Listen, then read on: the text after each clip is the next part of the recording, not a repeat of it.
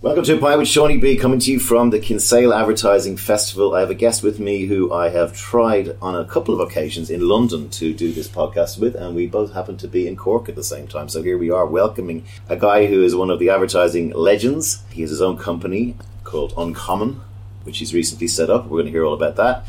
And his name is Nils Leonard. Welcome to the podcast. Thank you, sir. Are you liking Kinsale? Love it. Love it. Nils was the keynote speaker. He's just literally finished 10 minutes ago, and we have a short podcast this week, I think, because he's rushing off somewhere. Start by telling me synopsize your speech and how Uncommon came out of you working in a big traditional agency called Grey, why you left, and why you believe you need to do something different to what's being done. Okay. So the speech was, you can't find peace by avoiding life. And I think it's a sentiment that I started to definitely feel at Grey, but in general in our industry, which is, you talk about being slightly tired of it all and over it. I don't blame you. I guess my take on that is, rather than just kind of shrugging it or whatever, I fear cynicism, like massively. And I started to feel it creep into my job. And I find it very motivating. So I knew that I had to change something, and I looked at it and said, okay, yeah, it's broken if you look at the rules as they currently exist. It's broken if you look at the industry as it exists and ask permission to change within it. It's fucked if that's what we do. So I said to myself, well, actually, how do we do it a completely new way? What do I wish I was doing? Because the answer behind all these changes and all this theory you read in the magazines, data and create, it all comes back ultimately, I think, to what you just love doing as an individual and how you find your soul in your work. And I realised there's a couple of bits of work at Grey that had moved me more than others. Things like the Angina Monologues, which was for the British Heart Foundation, a show at the Haymarket that ran on Sky One. Things like Life Paint for Volvo. And I suddenly became aware that it's not as hard as you think it is to make new products, to make new brands yourself. And if we spend half our lives convincing, frankly, average brands to do slightly better stuff, why wouldn't we just be our own clients? And that theory, I think... I like this theory, yeah. Yeah, and I think it just spoke to me like a bit of freedom. And I think we are very dependent on clients and very subservient. And there's a lot of talk of the loss of bravery and all that other shit. Well, if you're your own and you're talking to people about making brands and you really have done some yourself, it completely changes the dynamic. And so reached the end of Grey and said to myself, you know what, I'm not going to get cynical, I can't do that. And left with Lucy Jameson and Natalie Graham, the other partners from Grey, and started Uncommon Creative Studio. Right. So explain what Uncommon is, because I want to come back to just the difference between that and the big... I mean, my background is JWT New York, BBDO New York, Saatchi and Saatchi. So, I mean, I've worked in all the big 80s. And what jaded me more than anything was internal politics, internal cannot do, internal they won't buy, internal you're wasting your time, suit-led culture, quashing creativity, to the point where I think in the ad business over the last 10 years, that graph you showed where, Nils showed a graph where in 1996 or 3 or 1, something like 70% of people, when asked, do you like the ads that you see on television, said, yes, they're as good as the programs. Today, that's minus negative equity 20 and has been sliding down over the last 20 years. The idea that ad agencies, which are meant to be bastions of creativity, end up factories where the good leave and the dross stay. Yeah. But how does that... I mean, that doesn't follow success. I agree with you. So I looked at the change in how people are responding to agencies, but also talent. So when I got to Grey, I was lucky enough, whatever you want to say about the big networks, the one thing that was true of Grey was that it was fucked, and they knew it. You know, people were saying it's where you go to die. It had become about the opposite to creativity. And ultimately, when you stop clients or anybody... And what's opposite of creativity? Dull greatness? Basically, saying yes, mechanising work, you know, success being, oh, look, we actually filled up a media plan. That's not success. All those things. We used to call the people that you mentioned in agencies dementors after the Harry, you know, the Harry Potter thing. They suck the... That's scary. They come, but they suck. You know, they suck the soul out of you. And so we made... I learnt loads there, dude, about culture and about internal culture and about how to change that genuinely. And I think people use the word culture like it's fucking soft. I think it's incredibly hard. It's often really divisive. And so we changed the culture to be purely about everyone's voice being heard, about creativity being the answer, and anybody who wasn't buying into that, they went. And that's the other unsaid thing I think about cultural change, which is this pretense that it all makes it all happy. It doesn't. It often does quite the opposite. People were like, I was like, well, I want to remove offices, because I think actually creatives, by the way, can be some of the worst at defending the way it was without knowing it. I've got my office, the door's always shut. This idea that the cleaning lady can have an idea. No, she can't really. No one fucking can. And has she got sharks on her shelf? I'm like, well, hang on. But that started to piss me off, because what that ultimately means is we were as broad as the vision of those two quite stubborn fuckers in an office. And actually what I was seeing was far better stuff coming from certainly the rise in digital, but also just other industries, music, technology and experience. I didn't want to make more of that stuff that Grey were making. I wanted to make something else. And so we changed the culture there around that and tried to make it a place where creativity... I mean, what was interesting for me was I was the global head of Gillette, okay? And when you're on a strategy side, so when you're a strategist and you kind of spend ages coming up with an idea, and you have some people in the industry saying it's probably the best thing Gillette have ever done, and then Gillette don't buy it. And I always just kind of... My bosses would say throw my toys out of the pram, but as a planner I go, that's what you need to do, and if you don't want to do it, get another planner on your business. Grey then took Gillette off BBDO, who had it for like 100 years or something. And what I was interested in with Tor and what you did was that one person can still go into these big companies and change it, which did surprise me. I love that. So there's another story. I love, in our game, unlike most others, people are the secret. I heard a story once, apparently, about Mr. Sorrell attempting to buy a media company called Naked when they were really hot. You remember Naked? They were fucking awesome. There was a conversation, apparently, that happened where he said, okay, fine, if you're not going to sell to me, I'm going to buy everyone else and make it really hard for you, and you're ultimately going to rue it. And John, who now isn't with us, bless him, said something incredible. He said, well, okay, that's cool, but ultimately, you're going to be in a room, your people are going to be in a room, your best three people versus our best. And that's ultimately how this is going to go down. And that's how we know we'll be okay. And I think that the power of creativity and cultural change and leadership and just all of that other stuff is the difference. And I don't care what sort of business you set up, that'll always be precious. That'll always be worth something. Loads of people are talking about Martin's thing. Are you worried about the fact he wants to bypass creative agents? No, he's just basically declared he has no interest in the industry of creativity. That's absolutely fine with me. Did he before, to be honest? No. Right? So a bit of me's going, that's not a problem. Why are we worrying about what Martin's worrying about? Martin is the industry became run by bean counters who were back of house. And they... I don't know, this is kind of joking, but they're jealous of the fact that they're bean counters and not front of house, but they don't understand that front of house is what makes them all their beans. Do you know?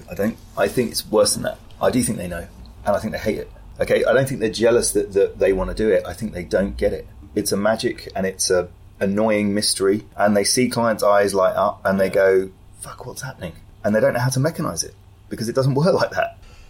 So you maybe not as jaundiced as me, but you ended up still feeling that you had to get out. Well, there were 2 times a year, to your point. So Grey were incredible. You know, Mr. Sorrell, actually, David Patton, a load of them. I got an immense amount of trust, and I'll never badmouth them now. I didn't. You know, they weren't in the way, dude. I got to do what we wanted culturally, building, office, shape, everything. But 2 times a year, when the budgets came in, 2 times a year, there were decisions that would be forced upon you because the business above it decided to work a certain way. And if your values all year are openness, creativity, people first, talent, and then 2 times a year there's a mechanic that says it's not really about that. No, that jars. And after 9 years, that was jarring quite a lot. And I think that was the moment I knew it. So the other thing I want to ask you before we talk about Uncommon is this idea that, which I used to hate, and it's actually not happening as much now, is that a lot of people used to leave agencies to set their own thing up with a vague long-term to medium-term vision of eventually being bought out by one of the conglomerates to shut them up. And a lot of that happened. How are you in that area of Uncommon? Right, so the fantasy with Uncommon is, and by the way, I've always talked very openly, and I think creatives should be all right with talking about money. I think we are awful at it, and we pretend that there's some sort of compromise on our sanctity by talking about sale. I want to be fucking rich, man. I think we are powerful people as what we do, and I think we should all get paid. But I think you have to ask yourself what you want to get paid for and how, right? And how you feel inside when you do. So the aim with Uncommon, the dream is this, and I don't know whether it will work, dude, but the dream is this. If we believe in setting up our own brands, as well as working with brilliant brand partners, you start to remove the need for an exit from your agency because the brands you set up are your exit. Right? If you've got 4 or 5 of those... They're your pension. But if you've got 4 or 5 of those, as well as running a brilliant creative company, making far more than advertising, by the way, then you look at it and you go, hang on, the pressure's off this agency being a cash cow. The pressure's off me riding this to a sale. And I think the last thing there is, we're not even remotely thinking about that at the moment. There's a company we have a fantasy for and we're still building it. But if it did happen, I think we would all feel, because we set this up literally on principles. I mean, they are mechanized. There is no doubt about what we're about. we'd have to look at who's going to buy us. What is that? What are they about? What are their values, really? One of Sorrel's, and I know this, objectives was to find threats and shut them down before they got too threaty. Yeah. Right? Yeah. And this idea that we will create brands as an agency is not a new one. No. However, I think one of the things you have harnessed and are leaning into is the idea that technology, people, flexibility, ability to get funding is all a different world right now. It was very hard if you wanted to do this in the 90s or early 2000s. I agree. And you seem to be leaning into that. I want to talk a bit about your Halo coffee thing. So one of the things I did like is that Nils was able to talk this talk, but he also had a couple of examples that they were working on. Talk about Halo coffee. Yep, so a couple of years ago I read an article in the Evening Standard which said Nespresso capsules are killing the planet. 13,500 of them every minute go into a landfill. Plastic and metal, and they take 500 years to go away. So the coffee's not that good. And the coffee, no, but it's true, right? And we'll get to that. It's an important part of this. And so I'm like, right, I'll meet these guys. They're cooking around. They go, we run this coffee club. They're making exquisite coffee at these experiences. Stuff that we don't get to drink every day, like beautiful single origin blends, all that other stuff. And they went, and we've got this. And they had this pod. And I'm like, what is that? And I said, right, let's do it. So I just hopped. It was as I was leaving Grey, and I said, okay, let's brand it. We called it Halo, the world's best coffee in a way that's best for the world. Paper pulp and a tiny seaweed particle. It's completely compostable, right? Which is even further than biodegradable, which means you can throw it in your food bin and grow tomatoes out of it. The thing I also thought was interesting, to your earlier point, is that coffee was also shit. I love ideas that remove compromise. So currently, you can either have beautiful coffee and 12 quid for a bag of Square Mile, or you can have Nespresso. Yeah. And I'm like, no, we need to be able to do all of it without hurting the planet. So we put blends into the capsules that you could only get fresh, usually, single origin fresh blends. Well, it made it all sorts of problems. Because Nespresso you can put under your stairs for 2.5 years. That's not coffee, is it? No. I mean, what is that? What food product can you do that with, right? Ours, you got 4 to 6 weeks, but that's okay. That's like buying fresh coffee. Yeah. So we wanted the world's best coffee in there, but we wanted it in a way that was best for the world. And does Clooney own a bit of Nespresso? Don't know. Hard to tell. Sounds like he does, doesn't it? It's very hard to get to the bottom of. I think he's just probably in very deep, paid by success, all that other stuff. Yeah, I mean, I think he gives the money he makes from a lot of these ad things to charity. That's what all those actors do. I think he does, but I think it's the one thing that he's really got to look at. Like, I look at him and go, he doesn't seem to me like a penis. He seems like a really nice guy. And he really gets it. And then you look at this one thing he's doing and you go, you just got to wind that back, man. Like, and also Nespresso, by the way, the other thing that kills me, that company's so successul, they could have spun a plate and experimented. Absolutely. Right? That's where I was going with this. Why the hell did Nestle not make this? So someone said to me, because the machine it's too easy to make money at the moment. So when it becomes a legitimate problem and governments start banning it, like they are in France and Germany, then they will. Yeah. But until then, why would you? And that's a really depressing sentiment. Well, so, I think, I've worked at P&G, Nestle, Kraft. And they get worse or slightly better. But when it comes to and we have to change the planet and consumer is king and all we got, they do tend to just not be at the leading edge of innovating. Yeah. But also they're not taking it personally. So that's my main thing, which is all those guys have inherited something that they're trying to run to their best, as opposed to thinking with their gut and heart every day going, what's the right thing to do, regardless of consumers. Yeah. That's why Halo came from, is actually why it just shouldn't be that way. Yeah. It doesn't have to be. And so, that's been a mad journey. We sold in 22 countries. It got too successful too quick. The business basically fell over. We've been out of stock for about 3 or 4 months. Yeah, but we've got a COO, changed it. We're back in stock literally in 3 weeks' time. We've rebuilt the whole brand. I'm really, really excited. But it's been a hell of a journey, a hell of a learning. And I wouldn't say it's not been easy, but I wouldn't say it's been hard, right? Yeah. Like, there is this other thing, which is, I couldn't possibly do that. Partner with people in market. I know a lot of people have played with starting brands. There's 2 differences that we have. One, we have a principle around the brands that we start. Mm-hmm. So other places have gone, we'll just start a toilet brush with a camera in it. I have no interest in doing that. Whatever. I'm like, there's some brands that we believe should exist, and I think that fuels the energy it takes to do it. And 2, we always partner or bring in very early industry experts. So, add people pretending they can run a global coffee business. That's the worst idea in the world. Yeah. So I got coffee guys on board. But also energy. So Dave Trott says energy beats talent, and I completely agree with that sentiment. Yeah. I've always loved it, and the real reason I love it is you need energy when it gets hard, not when it's easy. Yeah. So when someone says you can't do that, you just keep saying yes I can. And when someone says you haven't got the money, you go and get the money. And when it's crap because you've experimenting, you keep going. Yeah. That's the difference, man. I remember in one of the Mad Men Draper was reading Meditations in an Emergency, you opened today with "The world is burning" from Death of a Salesman, and I quite like that urgency because I don't find it. I find it a very positive and important and necessary approach to creativity, not just in advertising, across the board. Everything. Yeah, mate. But I think all the best ideas we love. Yeah. All the shit we love. Netflix, like pick a fucking brand you love. They're responding. I think I've always loved that activism. You know, and I don't mean it in like a social. I just mean they're responding and passionate and quick to act. You know, I mentioned Netflix before. I hate eulogising them too much, but they've proven you can create a business that doesn't depend on advertising, and we'd all pay money for it. Because that's obvious. But some people are, and I think those are the brands Netflix that. Are, but I think and they're making Netflix millions. When it first came out, it was like whatever $8.99. And the irony is that that's the cost of two video rentals from Blockbuster before they went. Do you remember Blockbuster? Or Next Revision. I miss that. Remember the smell in every Blockbuster? Yeah, and they used to charge you 50 cents if you didn't rewind the tape. Oh yeah, for fuck's sake. What about outside the ad business? Like your background has always been advertising. Did you? Where are you from? Design. What's your background? Yeah. Design. So I got. Where were you born? Yeah, Wealdstone in Zone 5 in Harrow, shithole. Happy childhood? Ish. Old man was a nutcase. Bless him, is amazing now. Was a biker, and we had a rough childhood. Not a lot of money. None of my family had ever been to uni. I got to 17 years old and was like, I want a job, and I had a crush on advertising. I'm not lying. Everyone always goes, I had this dream of it where I thought it was like a sort of slutty art. It was like art, but with money, which isn't wrong. Got a job in the job centre as a junior in the design department at Lintas. And loved it. Yeah, right, and learnt more. So my mates, bless them, and then I got angry at uni. My mates were at uni for 4 years, came out 30 grand in debt. I'd had 2 pay rises, and I was working in Soho. I was exactly the same. I was like, I was a board director at 22. There you go. And you go, my mates were like, I'll make another job. And I'm like, dude, you went to uni and you're that. And it killed me. Too old. yeah, fuck off. No. And then came through there. Design was my background, and I got very bored with advertising because at that point, actually, design was a really below stairs thing. It still is, by the way. The music industry and the fashion industry, however, were using it incredibly. So, dude, I was working on the side. I ran Leonard Associates, and I was doing show identities. I was doing, album covers, and it was like I was enjoying that far more. There's an example I use. I wanted to do more, and so I started making ads and I started making other posters, and they were really like shut down. If you weren't a creative team who'd been through that journey, mate, they shut you down. And there was this pomposity, and I fucking hated it. So I made my own posters once, and I decided to get them shot, and I rang up Max Oppenheim, who's a brilliant photographer, and he went, yeah, I'll shoot them for nothing. I was like, mate, that's incredible, thank you.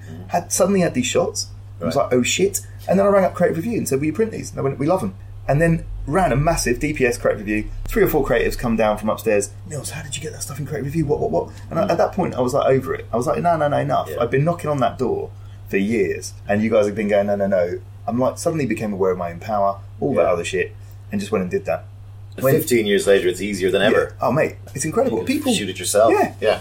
And you can fund it yourself and all that. And all I did, man, was apply those principles to brands now. That's where we've gone. Is I think our message was so clear when we started that I think it appealed to a certain bunch of people, and they're not necessarily small. Yeah. Like our thing is about brands of people which existed. There's a way to build those. We have an operating system that we believe in. So, do you think we'd get more artisanal, sorry for using that terrible word of this advertising, but you know what I mean? Because I have a kind of a feeling that in 10 to 15 years' time, BBDO won't exist, Ogilvy and Mather won't exist. I mean, they might exist, but in a very... This idea that we get back to some sort of cottage industry which can then fuel some sort of renaissance in creativity, because that seems to be the thing that's gone. I mean, you look at ads today. In any given year, there's always, I wish I'd done that, I wish I'd done that, and in any given month, I wish I'd done that, and that has gone. I mean, it's, as I say, it's all diverse people in chunky jumpers dancing around with product comes in at the end, whatever the product might be. Can you see a renaissance on the horizon? Well, I first of all, I kind of disagree with that, in that I think we're just looking in the wrong place. So I think we're all looking for beautifully executed print commercials that do... I'm like, hang on a fucking minute. Okay, we have to look elsewhere now for things that make you feel jagged, right? And I think those things do exist. I just think we're looking up. I also think our intention isn't to be cottage or artisanal. I don't want it to go that way. If someone wants to do that, they can. Our intention is to be important and influential.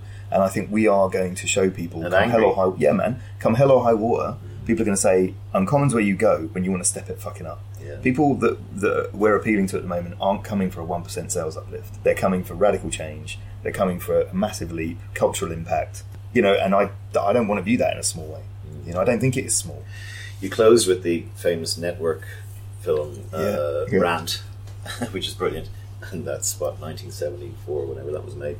This idea of getting pissed off and tackling the haters and don't worry about career. I quite like that one as well. This idea of having a career. It's so dated and weird now at the moment.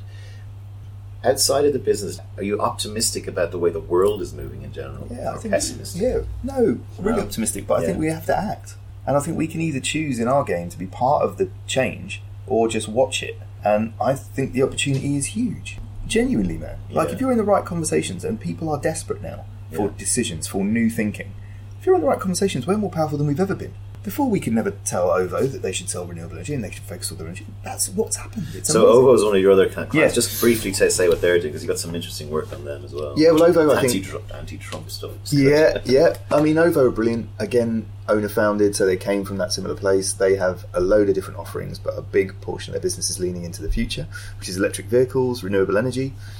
And I just think that they hadn't told anybody that and no one knew who they were. And they sort of kept the gloves on, I think, around how they felt about it. And we were like, no, just take the gloves off. People feel like you do. They just need to be told who you are and how to change it.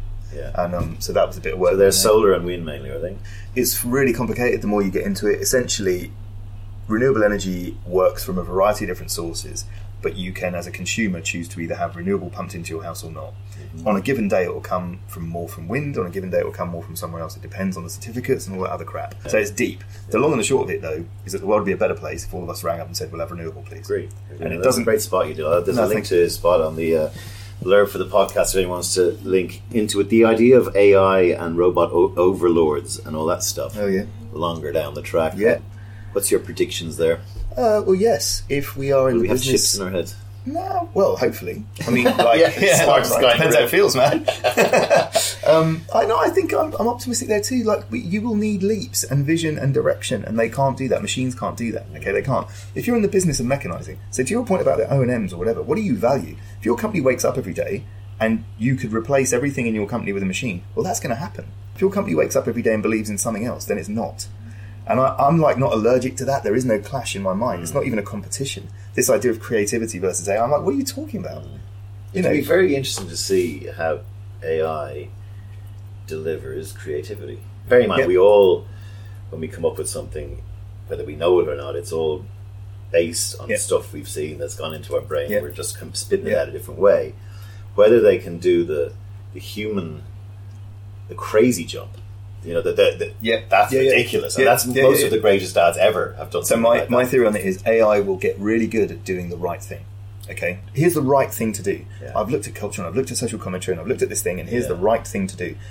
What creativity does is often completely the opposite. Exactly. Here's completely the wrong thing to do. It's the wrong thing to say. It's the wrong thing to do. That's it. And that is something I don't think they'll ever get their heads around. And if they do, it'll be super random. You'll feel it, man. I also think, like, I don't know. I just look at it and go, that whole industry of creativity, never mind within advertising. I want us all to stop just going, it's there.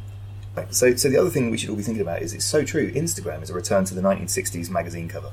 The most powerful, punchy, single image you can possibly make. The face and all that. That's Instagram now. Yeah. So that Trump stuff we made, that's pure Insta bait, right? I'm like, I want it shared there. That's a return to our craft, not a removal of it. Well, that's what I'm saying. Like this idea that it has to break down to people who've got skin in their own game, like what you're doing, attracting clients who are brave enough to understand that they need to kind of break out from the kind of the sort of morass of banality that's out there. Yeah. You know, we started the podcast saying I was very cynical, but I do like listening to people who arrive in and say what you say and have stuff to back it up with, and you know, I can feel your energy and your kind of where you want to go with this.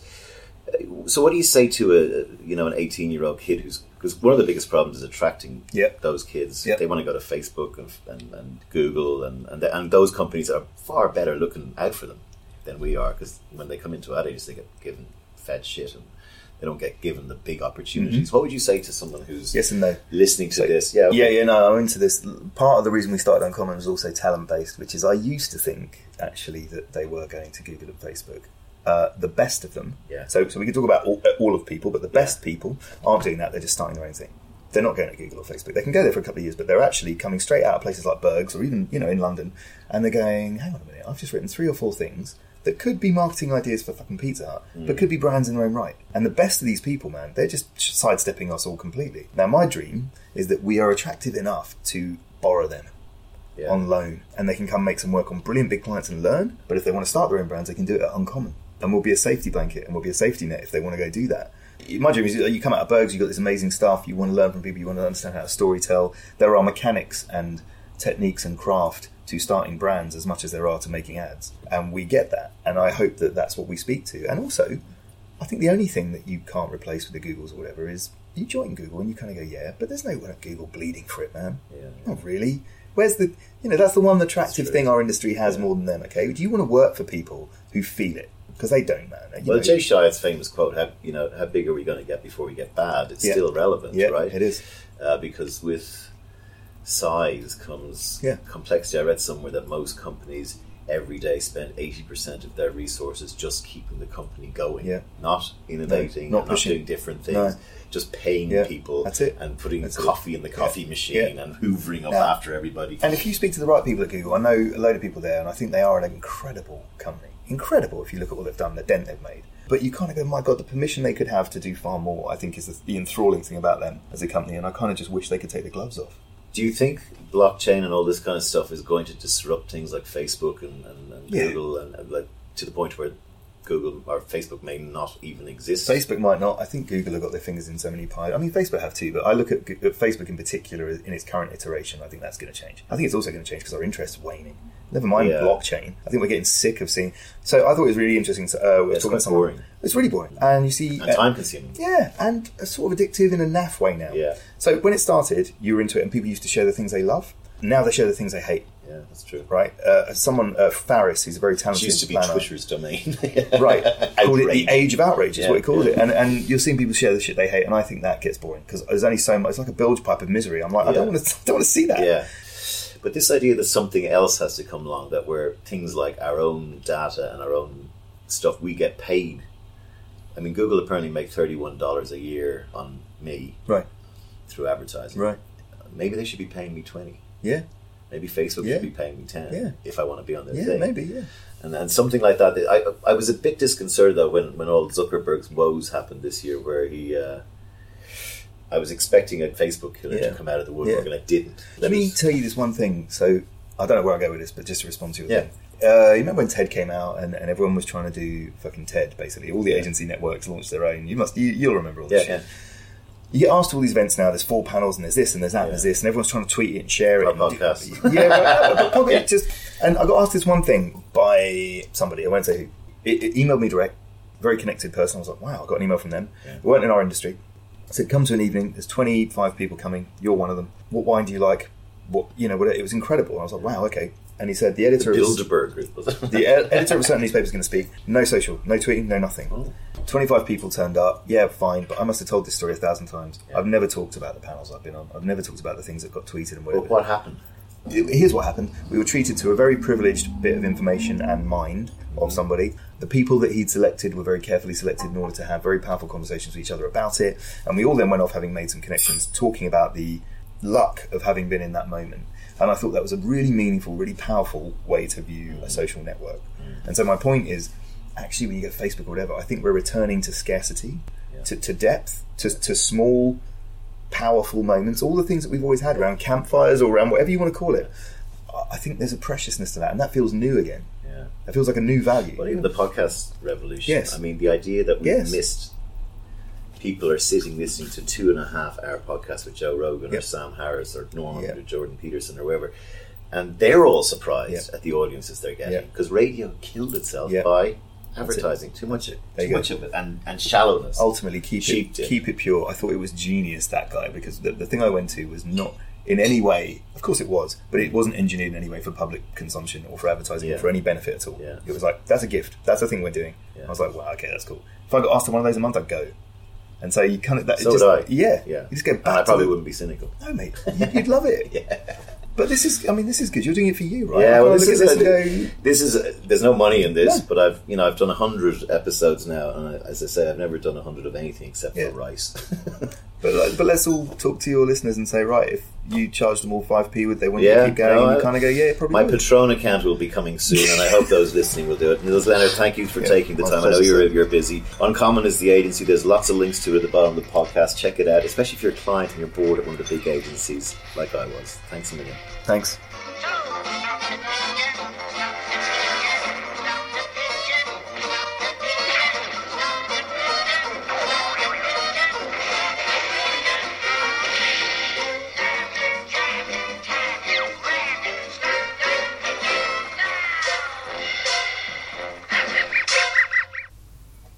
The podcast has been going for 3 years now. It's always been a labour of love, self-funded, and it does cost money to put together, not least in terms of time. Each episode, which I believe takes about 10 hours to edit, and there's associated costs with travel and flights and stuff when I travel overseas to meet my guests, particularly in London. I've always wanted to keep the podcast ad-free. I have had requests and offers to take advertising on it. My sort of slightly jaundiced views on advertising have kept me away from that avenue. Also because I feel radio as a medium has been killed by advertising to the point where, every hour on commercial radio is almost 23 minutes now of ads. People in the media have missed what is happening in podcast world, where people are clearly showing that they want more than soundbite level journalism and short cheap dip type interviews. There's a huge listenership globally for podcasts much bigger than mine that go on for 2 hours. Sam Harris, the Waking Up podcast, is one I thoroughly recommend. As an example of that, Sam too uses Patreon, and most podcasters are trying to sign up to some way of monetizing their wares. I feel a bit weird asking people to sign up, but if all of the podcasters do it, then it at least gives a corporation-free ability for listeners to contribute and help with the running costs of their favorite podcasts. So the Patreon system is www.patreon.com/Seaniebee. On there, you're asked basically to commit a monthly subscription fee. This is a bona fide website. All podcasters around the world use it. And they'll ask you to put your credit card details in and agree a nominal amount that you'll pay every month. Look at it like the fact that you pay $2.50 per day or £2 per day on a paper or a cup of coffee. The actual amount is not important to me in the slightest. I just love the idea that there are patrons who value the podcast and feel it's a worthwhile contribution to thinking and ideas. And so I would ask those people, if you have money to spare and you are able to afford a couple of bucks a month, to please sign up. It would be very much appreciated. If you can't afford it, the podcast is going to remain free to everybody. That's the intention with which I brought it out. And if you can't afford to pay, don't worry, just listen and continue to enjoy it. So that's a little ad for the podcast. It's the only ad I hope you'll ever hear on A Pint with Seaniebee. And please, if you have 3 minutes to spare, a couple of bucks a month to spare, I'd really appreciate it if you go to the website and sign up. The website address again is www.patreon.com/Seaniebee. Thank you.